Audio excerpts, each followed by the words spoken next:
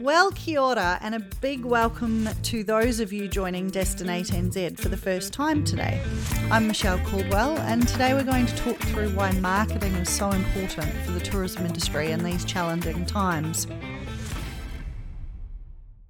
It's stating the obvious when I say that every tourism business has been affected by COVID, some catastrophically, and even those few businesses that had very little reliance on the international market have felt the effects of border closures, some of them just due to the fact of their skilled staff come from overseas. Think the ski fields, for example.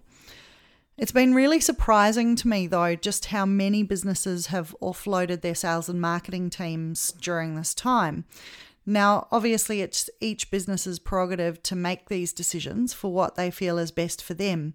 And let's face it, it also helps businesses like ours. But in the time of crisis, marketing really comes into its own to help your business pull through. So what is marketing exactly?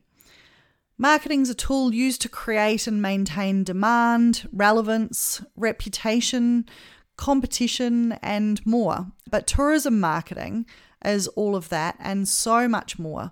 We are selling experiences and inviting our customers to interact with our businesses in a real-world situation. It's participatory, hands-on and tangible, and this provides us with a really unique opportunity to show our customers not just what we offer, but also what we stand for. Think back to when you first started your business. What was your why? Most of the time when I ask my clients this, it comes down to passion, a real desire to make a difference to people's lives by offering a memorable experience that they can hold forever, whilst also having a bit of fun doing what they love themselves. So this is what we're doing, right? Bolstering long-lasting connections between customers and our brands. But if done right, it also allows you to collect vital data about your customers, which will then help you improve your strategy. So are you doing this in your business today? The key here is have your customers experience your brand or product in a very tangible offline way, but you'll still want an online conversation around it, right? You want people to go away raving about your product, but you also want your potential customers to see that too. So do you have a branded hashtag for your business? Do you ask your customers to use it? And do you promote this in your marketing material so that your potential customers can search for others' real experiences and feedback before they choose to buy?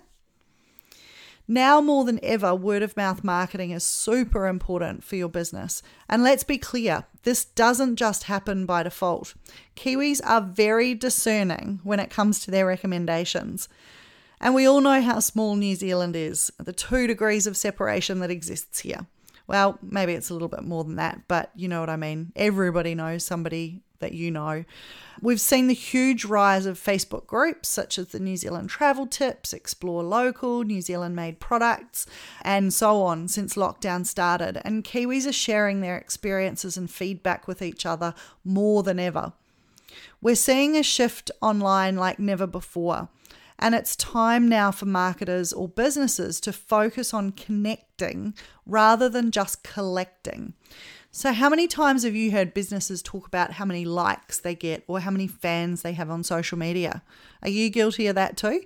It's been a vanity measure for too long.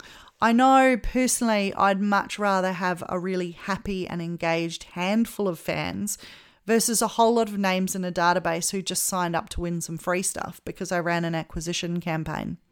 It's like real life, right? If you have to buy your friends, are they really your friends? I talk a lot with my clients about love. We don't want our customers to like us. We want them to love us. But how do you do that?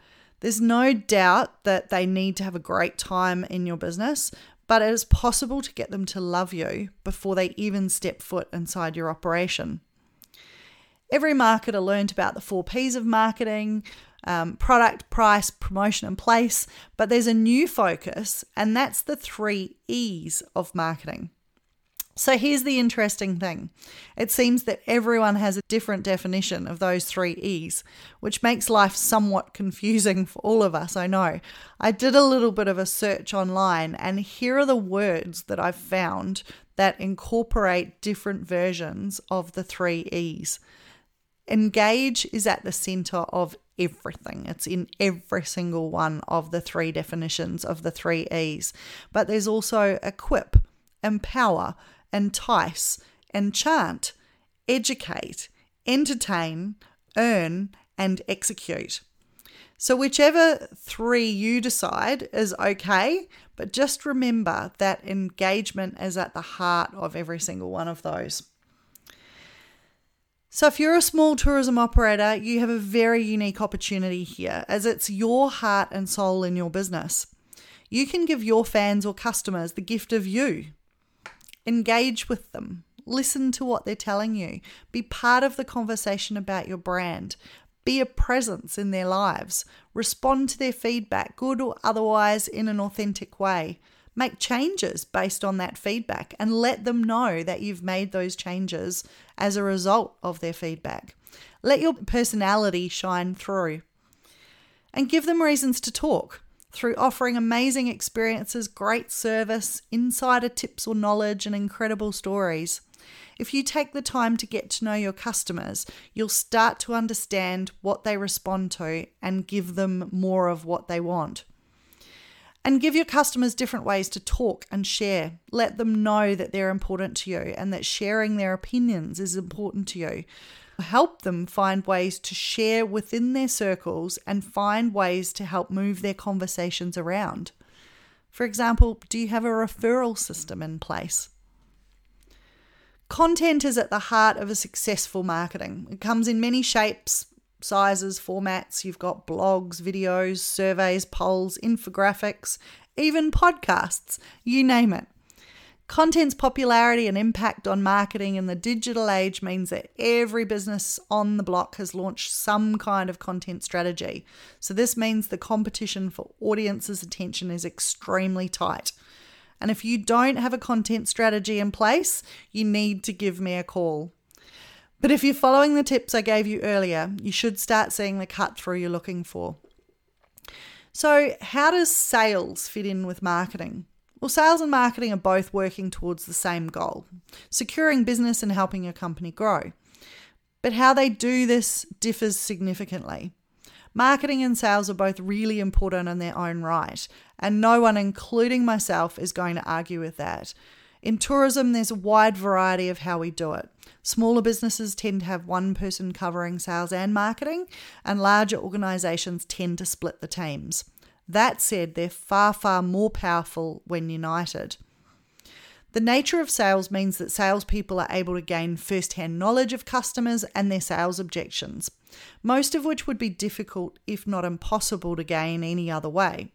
Whereas marketing is likely to have the hard data that shows what sort of information, content, and language that customers and potential customers respond to. Most tourism salespeople are focused on the trade, and some also cover the local accommodation and eyesights. So whilst the borders are closed, it seems that a lot of businesses have written off inbound operators. And this is my little tip and plea to you. Don't do it.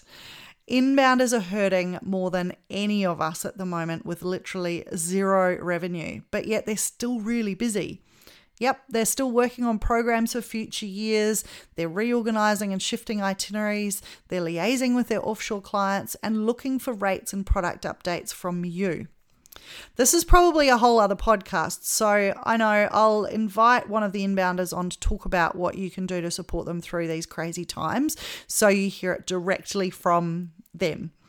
And if you're stuck, you can always give me a call or drop me a line. DestinateNZ.com is our website, and you can find all of my details there. We're also on Facebook and Instagram and Twitter, all under Destinate NZ.